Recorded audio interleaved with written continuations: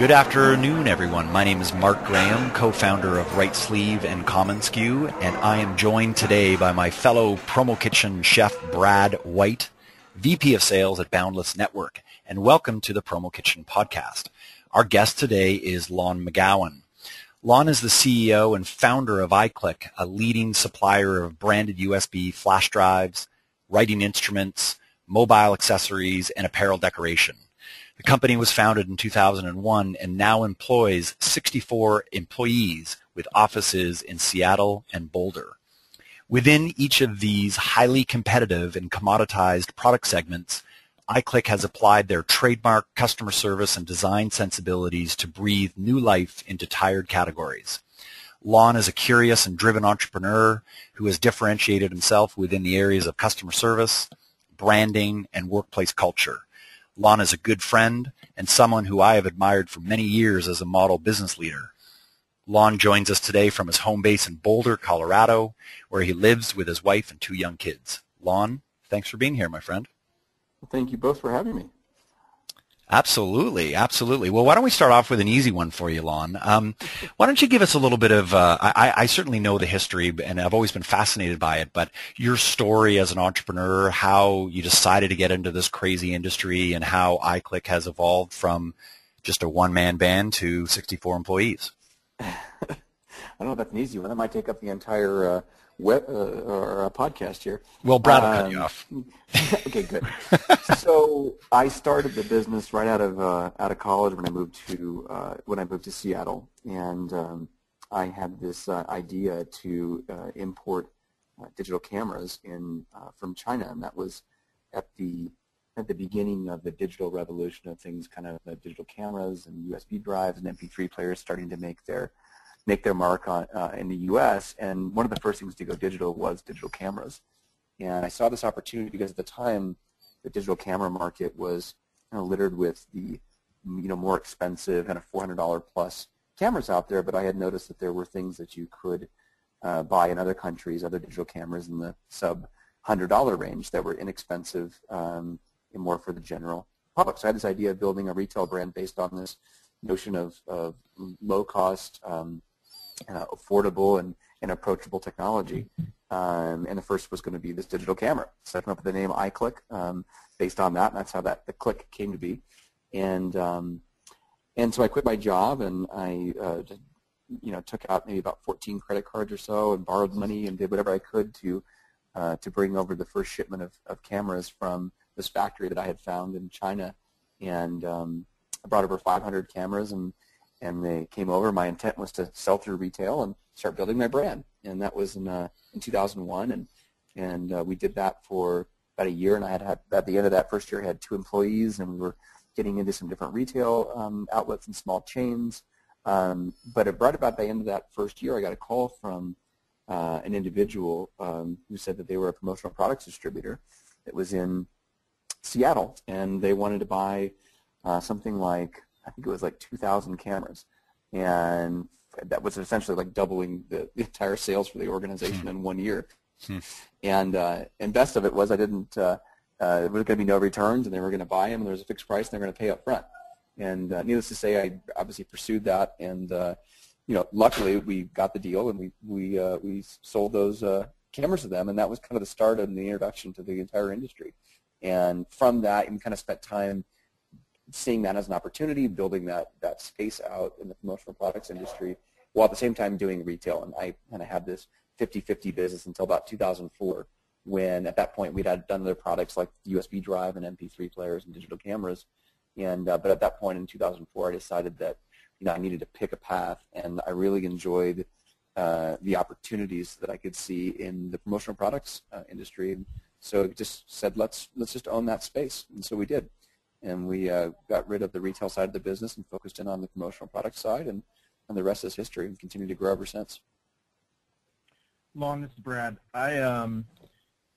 What I'm hearing you say is a lot about how you started based on a product idea, but I would assume rather quickly you went from bringing products to the market to building a proper company. And I think anyone that knows anything about the iClick story knows that culture is a big part of the way you do things. So I'm just curious, what's it like to start your own company, have some success, and then delegate and include others in your team, and then how do you go about building that type of culture? That's a great question, and I think it's something that is the same at every stage of the business. It's like there's the first stage, which is just hiring one other person, right, and delegating and building culture with two people in an office, and that's completely different than having a third person in, and then you start building team. And I think at each point I wanted to continue to be as open as possible with the folks in the beginning to let them in on the process of building the company. So it wasn't like fully closed door. It wasn't like laying down, here are the values and here are the ways that we're going to be different, and tell them once and never talk about it again. It was an evolution because it had to evolve as our business changed and as we added more employees and different people came and went. So for us, it was that I think it was just being open and allowing the group to be part of that evolution, because the culture isn't just about what I want, it's about what the company becomes with all the members that are part of it. The other kind of like the next step after that was once we started having layers of management. That was a very different process for me to go through. Felt like I had a lot of experience in being able to build the culture with just people that I was directly managing and working with, and we were all able to kind of collaborate together as a team and evolve as a team. When that layer of management started coming in, it was a different approach, and it was one that had to be more I had to let go of maybe some of the ideas and things that I had in the past, because other people coming in needed the autonomy to be able to develop their own mini cultures within their departments. And that just, again, took time, and I think the willingness and openness for me to be able to just allow those things to mature. And because I think that the key with culture and good culture is that people that have built it know that it can't be forced. And you have to just let it take its natural course and be open to that. And I think that's one of the things that helped us be successful with that. Lon, you produced this great video titled "Be Remarkable." I think you guys produced it last year, and for those people that haven't seen the video who are listening to the podcast, it's a really interesting journey and an expression of how it is that you guys run as a company and your culture and your brand values and everything that makes iClick special. Can you walk us through the journey of producing the video and like why it became such an important part of your marketing in 2013? Well, we came up with the campaign of "Be Remarkable" because it was something that we felt it was something that we kept hearing a lot. If we looked through like the surveys people would write about, it was like, you guys have remarkable service, or you did this, you do that, and when we kind of broke down the word "remarkable" too, and thinking about its impactfulness to the organization and as kind of a rally cry for our troops, it really forces people to do something, not just be good, not just be great, but do things for our customers that make them remark, make them tell that it's so great that they're telling somebody else about it. And in fact, we have that even as our internal kind of gauge on whether things we do are well received is how remarkable are they. So if we do like an internal event for people, are they going back to their home and telling their spouse about it? Like they're going out with some friends that even they're like, you know what, I just been really fun at work today, let me tell you about it. And it takes a lot to get people to tell other people about an experience. And so that was kind of our goal. And we thought, that's neat. Let's use that as something that we can go out and do. And then the idea that, and from the distributor's point of view, creating a remarkable promotion, that's the whole goal, right? It's like, it doesn't happen all the time, but if the goal is always that to take a company and with their brand and using the product in some sort of promotion in a way that makes the person on the receiving end, remark about it, keep the product, talk about it. That's the entire goal of what we're trying to do in the promotional product industry. So we thought it was like really well-rounded, and it spoke to who we were and what it is that we do. And then the idea to do the video was so that we could, we wanted to give everybody an opportunity to have a voice at iClick who usually doesn't. It's usually just the salespeople and customer service. But there's so many people, and one of the special things about iClick that that I really appreciate is that it's a vertically integrated company all under one roof. We have the 64 people, and it's everything from manufacturing and warehouse all the way up to to our president, all under the same roof. And that diversity that it creates is really special, and I think people can appreciate that, because so many companies it feels like it's all kind of the same group, same types of people working in an office, and it gets sterile after a while. It's kind of neat to see a company that has that kind of vertical integration all built in there. We wanted just to showcase that and give everybody the light for a little bit, and it worked out quite well. Well, Mark brought up your your campaign with Be Remarkable, and as a distributor that gets marketed to by thousands of suppliers, I don't see a ton of differentiation in supplier marketing, but yours is noticeable. And I'm just curious, what's your process? What do you do in your marketing department? How do you come up with ideas? How do you go about differentiating yourself in the marketplace? Yeah, well, it's really interesting, because we fought a lot about just a lot of discussions about what is marketing in this industry from the kind of distributor to supplier perspective. And what it came down to, which is a very simple premise that you can kind of riff off this in many different ways. But the premise is that distributors' time is valuable, and we can't waste distributors' time, and that's it. And so anything we did, we felt like we got to give them something of value. And value doesn't always mean here's 10% off. It could be like bring a smile to your face, and just a really quick thing, and make it fast. It doesn't have to be a long newsletter that lasts, it takes 5 minutes to read, because none of us have that kind of time.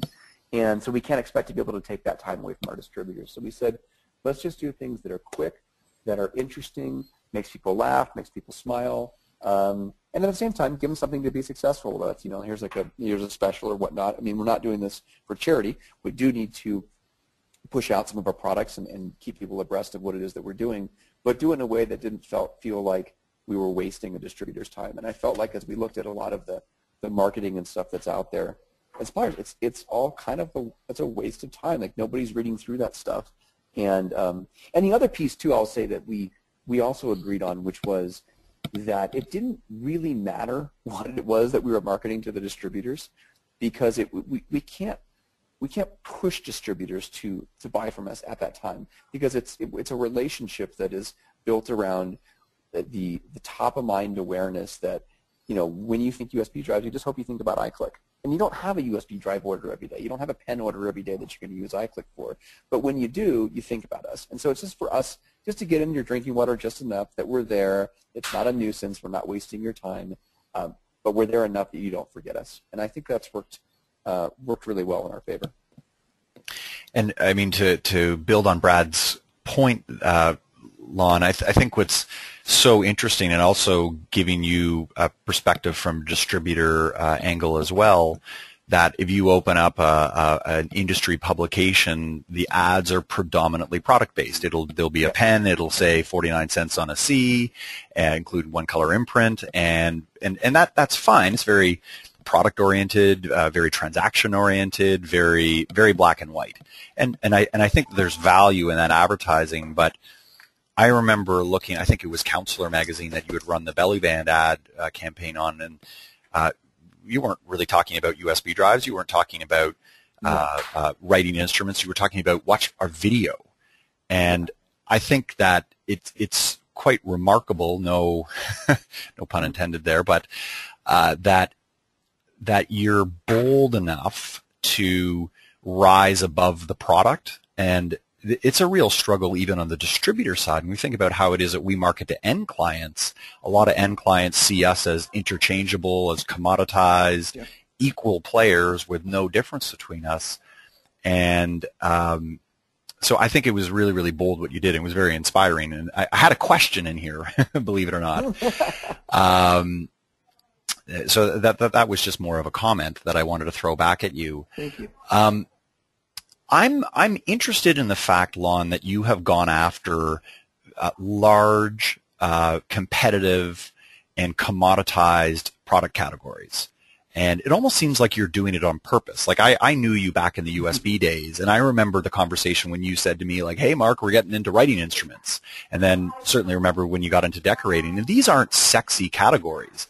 These are categories that are dominated by huge players. Why did you make the decision to go into those categories as opposed to more niche-oriented categories with presumably higher margins and maybe a greater opportunity to differentiate? Well, we thought that for us, we looked at it like what was our value proposition in within the marketplace, and it wasn't about the products. I mean,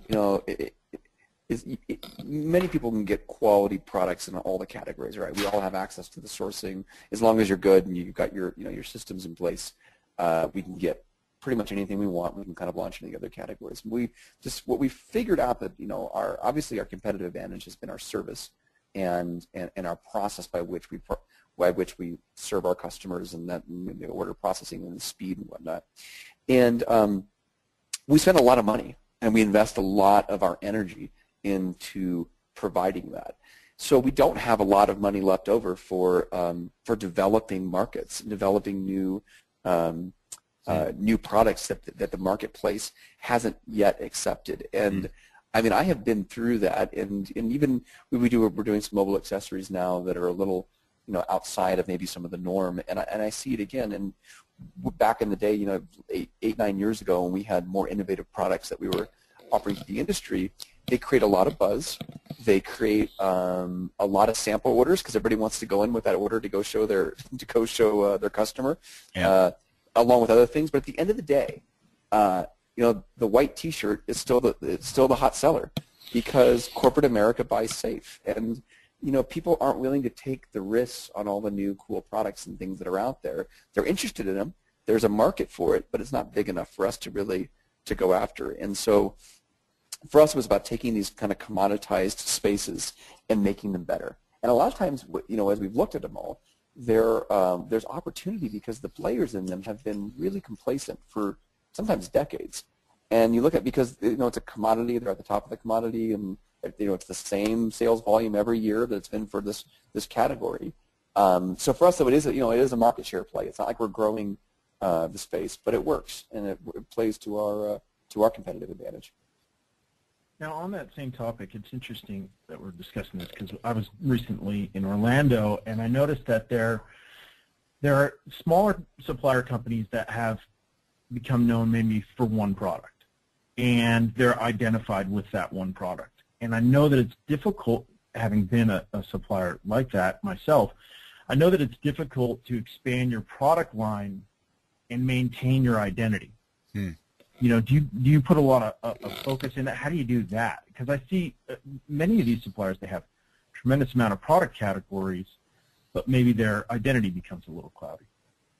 Yeah, I think that we really are. I mean, I'm incredibly conscientious of that, and it's something that we still. If you ask most people like what's iClick, they would say USB drives, but we have been very conscious about making that shift slowly. So we could have, and a lot of suppliers, they do the one product, they become successful, or maybe off the bat they do this, they go right into launching 20 different product lines. You find the big factory out in China that makes a lot of stuff, a trader out there, and you backload your catalog, and you could have 1,000 products in 3 months, and now you have the full offering, and you do it through customer service. But it's what the heck is that? To a lot of people.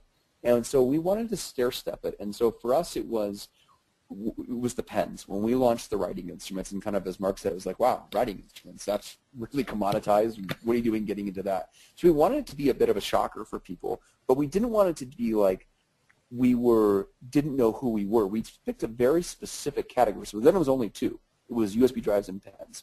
But it got people's minds wrapped around the idea that we're not just USB drives. It wasn't like we're everything. It's we're USB drives and pens.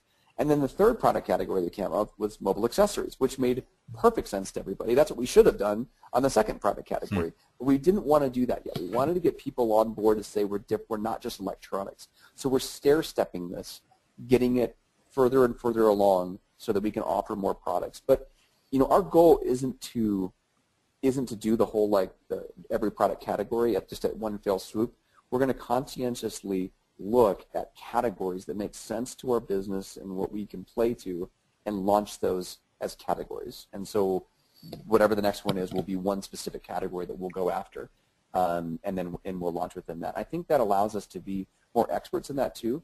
We've heard a lot of the stories from distributors who contact some of the bigger companies that offer everything, and it's they do a great job, I think, in delivering it. But in terms of from the sales rep's perspective, it's really, really difficult to be an expert at those things because there's just way too many products. And so our people are really important to us. And if all it is a website that can sell that stuff, then we lose our competitive advantage. We want to make sure that we have that expertise that's needed to keep our people at the forefront. So, Lon, so I'm interested in the story of iClick Decorate. So, well, on one hand, I had inferred that the decorating industry is old and somewhat commoditized and competitive, but at the same time, it is actually a bit of a departure from your USB pen mobile accessory trajectory, because now you're getting into a space that, as far as I know, no one else is doing with regard to these, like a kind of a rolled up contract decorating one-stop shop type service.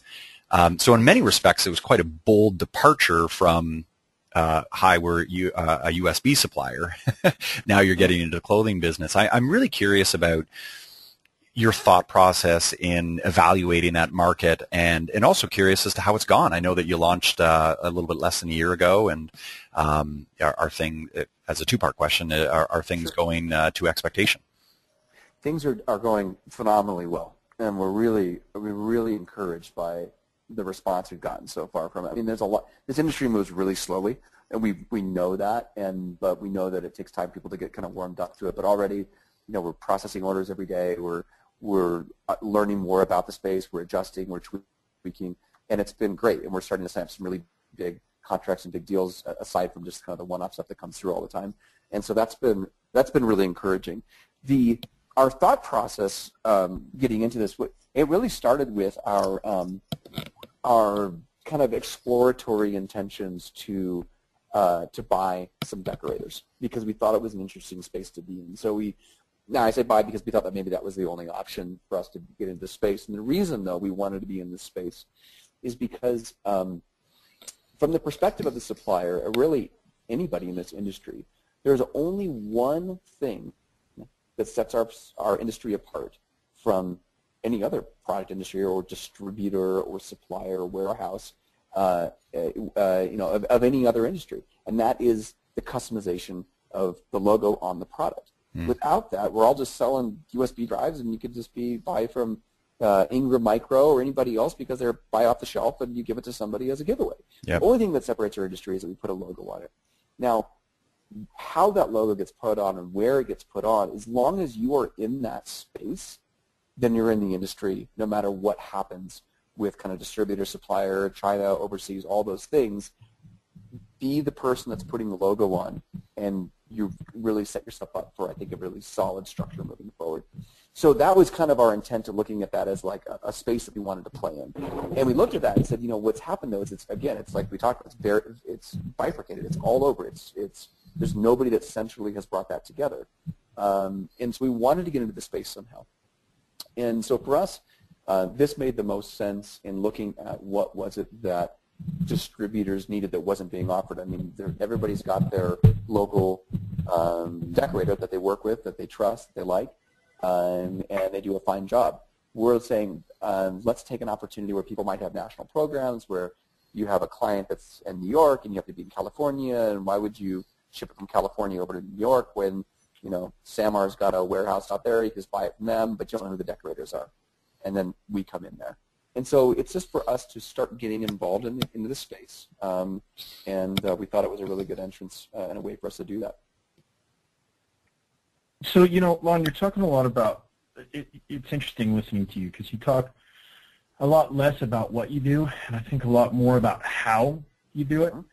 And I think it's good advice for suppliers, but I'm also interested, when you're a supplier, you see different distributors, how they operate. And I'm just curious if you would have any advice for a distributor on how best to work with iClick, or what kind of tips you have on the inside for them to be more successful when working with their suppliers?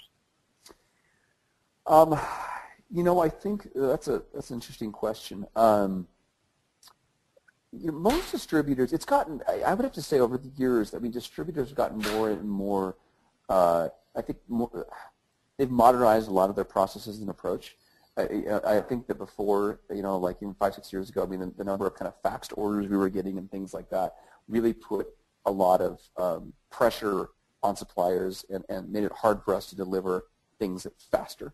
But now I think a lot more distributors are kind of getting more on the bandwagon, electronic, emails and things like that, which makes life a lot easier for us. But in terms of how best to be successful, I think that the thing that I see, which is still lacking, is the trust.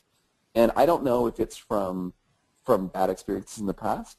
I wouldn't say it's with iClick, but if people have been burned in the past by suppliers going around the distributors or whatnot, but if it's a partnership and it's a true partnership in the true sense of the word, then you have to open up to what your projects are that you're working on, not even if it's not who the client, what is it for? What's the promotion? Like what are the goals? And work together with the supplier to be able to achieve that. I feel like too many times distributors keep things close to their chest because they don't want to give too much information away, and that just doesn't help or give the supplier any more information other than, well, here's your price. Here's your price and here's your delivery date, and that's not really collaborative. And I think that there is more opportunity for distributors and suppliers to collaborate, and there's a lot of value in that suppliers really do appreciate being a part of that. Cool. And real quick, I'm working at home today, and if you guys hear purring, it's my cat. She's really happy I'm home, and I apologize, but I can't get her off of me right now. She's literally on my back and purring in my ear. She's a lover. So sorry. Go ahead. Go ahead, Mark. I love it. I just didn't want you to think it was me.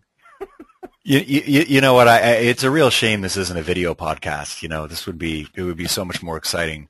I want to know what Brad looks like on the other end right now. He's at home. There's a cat on my neck. Yeah, he's got a cat hat on him.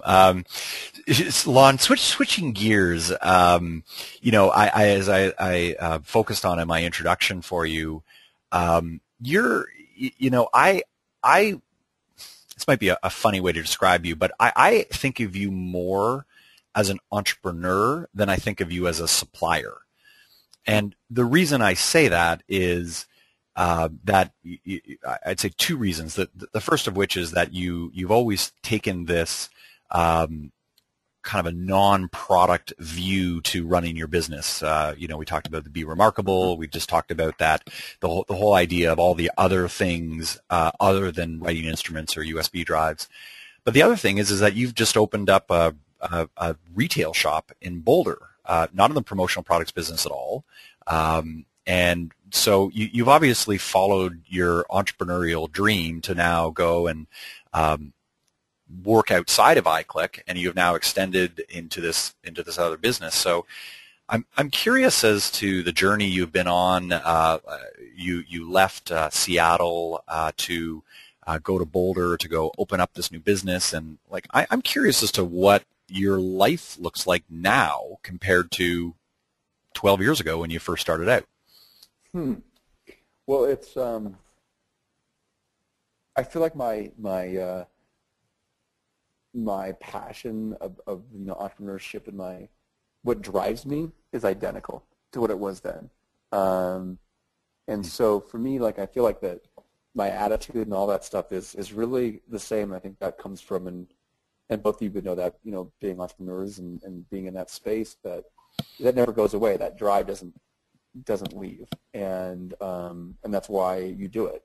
And so it kind of, for me, to look at, let's say I'm going to be a supplier for the next 40 years and essentially just kind of operate it, isn't part of my MO. And so I like to build. I like to be at the forefront of what's changing, because that's where I feel most comfortable. And so for me, as I find other opportunities to kind of to exude that creativity that I have in business, I just continue to take them. And so it doesn't feel like it's any different doing the new retail shop versus doing doing iClick. It's just another extension of kind of business creativity and taking risks and doing something new in a new space.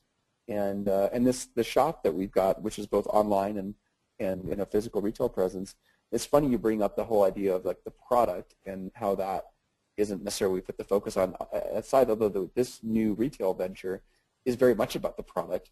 However, and as much as iClick is too, it's about the curation of it, right? It's about the way that it's presented, about the way that, you know, we kind of put things together. It's finding all the little parts and putting them together in a way that makes it new, makes it different, makes it unique. And that's what I've done with this new thing and what I continue to do with iClick. Well, you know, and sorry, just a quick follow-up to that. I was just listening to your answer and thinking that at iClick, I don't know if there's anything in this question, but I'll just throw it out here because it sounds like it's semi-intelligent. Brad will be the judge of that. But I'm listening that on the iClick side, you know, you've entered these big competitive, commoditized segments and recognizing that you can grow quickly by differentiating on service and brand and culture and all that stuff. Yet now you've started this other business and you've focused on super niche products, a very small market, very curated, where the size of that business is going to cap out, you know, much sooner than the iClick business will. So I almost feel like there's a bit of a tension between the two, a good tension, but was that on purpose or am I making this up? No, you're not making anything up. Although I would say I'm making a lot of stuff. Yeah, okay. It sounds good. The market potential for this is, I think, quite larger than maybe even I thought initially. Yeah. For something. There's a lot of, like anything, you just get into a space and all of a sudden you start, like, kind of doors start opening up and you start seeing partnerships and things that become interesting. Like already we're going to start designing a product specifically for this brand for the shop and the online, and that both will be sold here, but also all of a sudden it's like, well, now the world becomes, you know, the market for that, and then other shops can sell it. And, you know, with that background, with the manufacturing, with the sourcing, that is like second nature to me. Now I have the outlet to be able to provide that. And so, you know, I always feel like when you start things, it's really important to just be, again, like an open mind to seeing and feeling out these different directions and these different paths to see whether or not they have the opportunity is legitimate or not. And there's enough opportunity in any business anybody is in to become very large.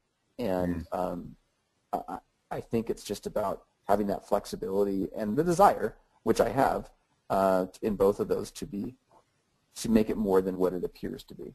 Right. And but I think it's also, for me, the way I like to build is just kind of start real small and to start and kind of just like work it out for a few months and then find some things, and then when it really is feeling right, then punch it and make it explode. And that's a lot what we do with iClick too, just with like figuring out what the platform was, understanding how it is we're going to serve the customers, how are we going to do it so fast, and then we felt really confident about it. Then wham, knock it out there and get it out, and then we were on that hyper-growth track, and it worked pretty well. So with Lon's Little Shop, you're basically creeping up on Jeff Bezos at Amazon. You know, before he knows it, you'll be like, where did that guy come from? He's been ordering on our site every day now. He's got a little something, yeah. Awesome. Hey, Lon, Yeah. as a guy who is, as you said, you're on the forefront of things, and I think it'd be interesting to get your take on trends, things that you see happening in our industry, maybe predictions, bold or otherwise, that you know that you see coming. What can we expect? I see.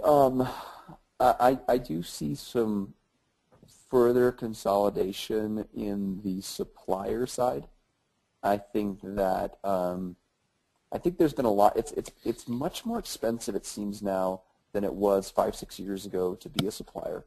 All the more shows there are now, the onerous terms and the way that the distributors, both large and even medium now, are putting on suppliers to, you know, kind of directing funds towards them. And they make it, the distributors, and rightly so, are making it like kind of more and more difficult for smaller players to really make it.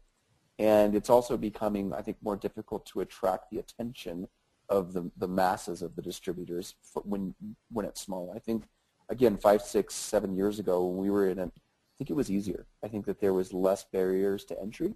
So therefore, I think we're going to see some more consolidation from different like kind of the single product categories, or even ones that have a few but just don't have the the bandwidth and the manpower to kind of take it to that next step.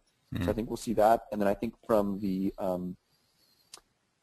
distributor perspective, and I'll say this definitely because Mark's on the phone, but I also truly believe it, and you and I talk about it all the time, but it's happened, we all see it, but I think it's going to happen in greater proportion to having the creative distributors, the ones that are positioning themselves like the ad agency, the ones that are truly making remarkable promotions, are going to be the ones that will succeed and start creating a lot of buzz. And it's we're seeing it. Some promotions have taken off big, that have been creative, that have been started from distributors, but a couple more, and we'll see more and more of this, where people are starting to recognize the value that distributors bring, that isn't just price point.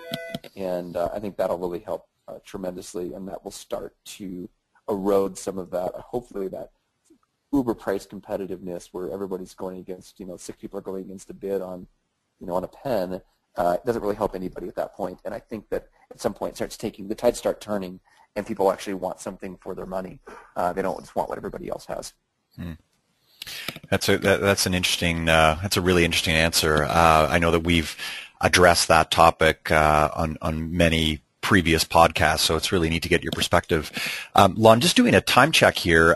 We're probably getting near the end of things, so I think we could probably ask another question each for you.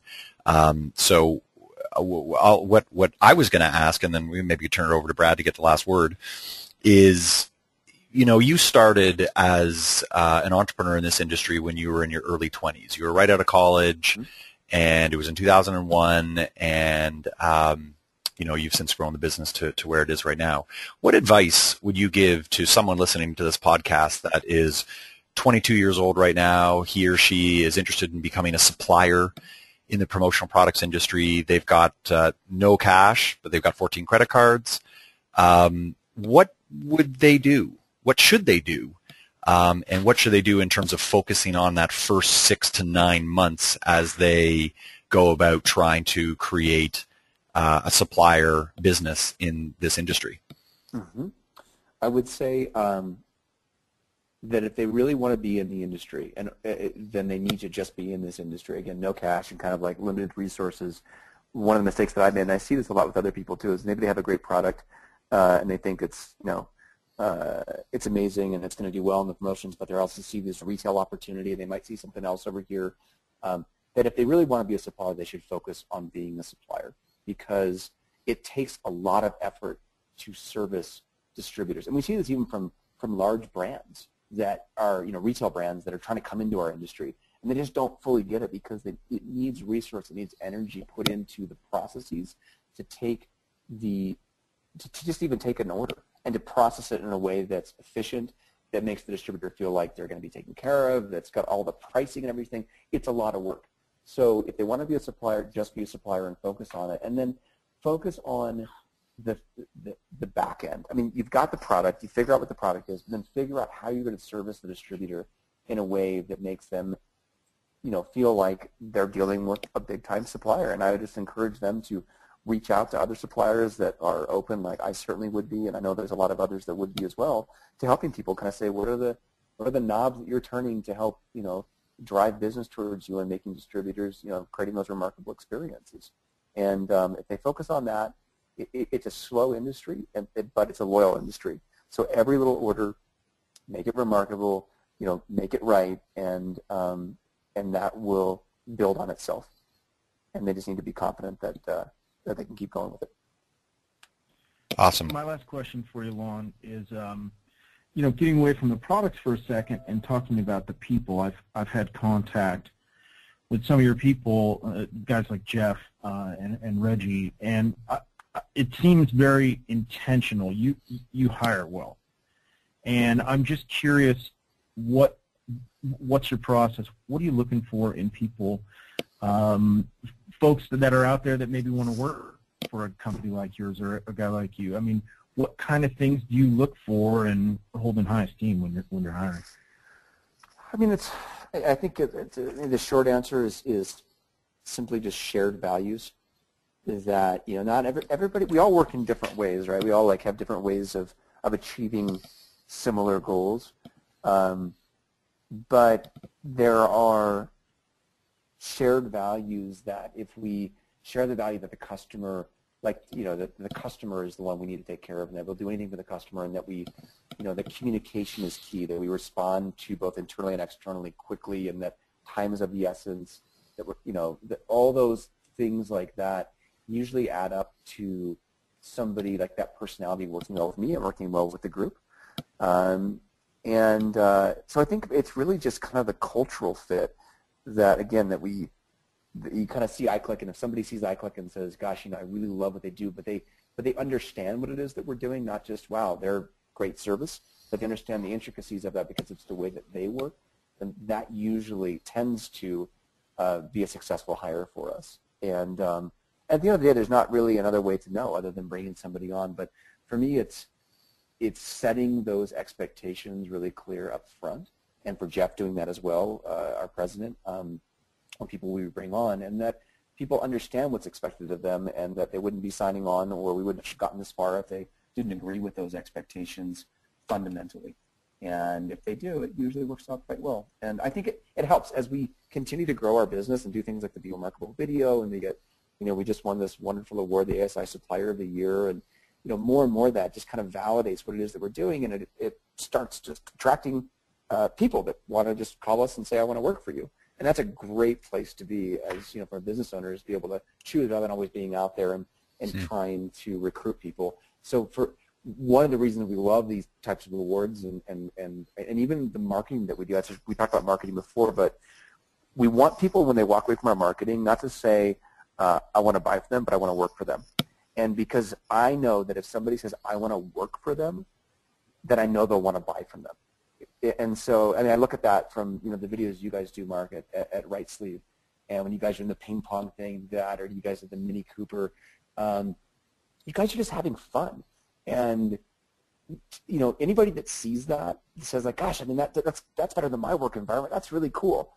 And that's a great place to be. The mind share you can command with that far exceeds anything like I want to buy from them. Because I want to buy from them means you're like a low price, or like, wow, you're in 24 hours. But if I want to work for those guys, that's a pretty cool place to work, then I'm sure as heck going to buy from those guys because they're cool. And so that leads to great hires, I think. What a great way to put it. My gosh, that's it's really interesting. And again, it just goes back to elevating yourself beyond the product. And I think that the most successful suppliers and certainly distributors that are out there are ones that obviously embrace the fact that this is a product-based, transaction-oriented industry, but to the extent that you can rise above that, and in your case, developing remarkability, if that's even a word, but we'll run with it now. I just think it's really interesting. So now, Lon, as is customary in all of these podcasts, you're our guest. You're the one with the last word. Do you have anything else to say before we close this down? Oh boy, this is so customary. I should have prepared for something like that. Yeah, you're on the hot seat.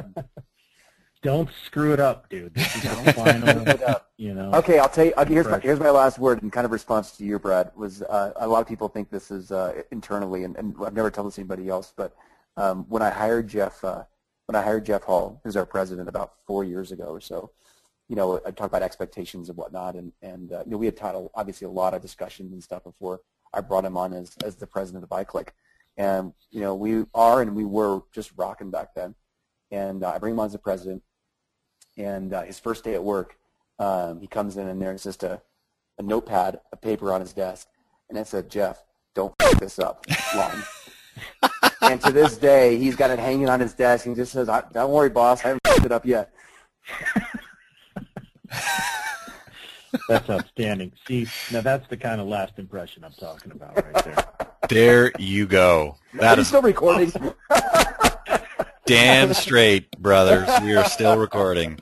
Right on. All right. Well, listen, thanks so much, Lon. Thanks so much, Brad. This was certainly a really fun ride, and this is actually one of those podcasts that I've got this little notepad that I was like writing stuff down. I was like, oh, that's cool. I should tweet that out, and that's great. So there were some really great morsels in there. So thanks so much, Lon. Hey, thank you guys. That was really fun, and I look forward to seeing you guys in Vegas next week. Absolutely. Absolutely. All right, All right. see you guys. Take care.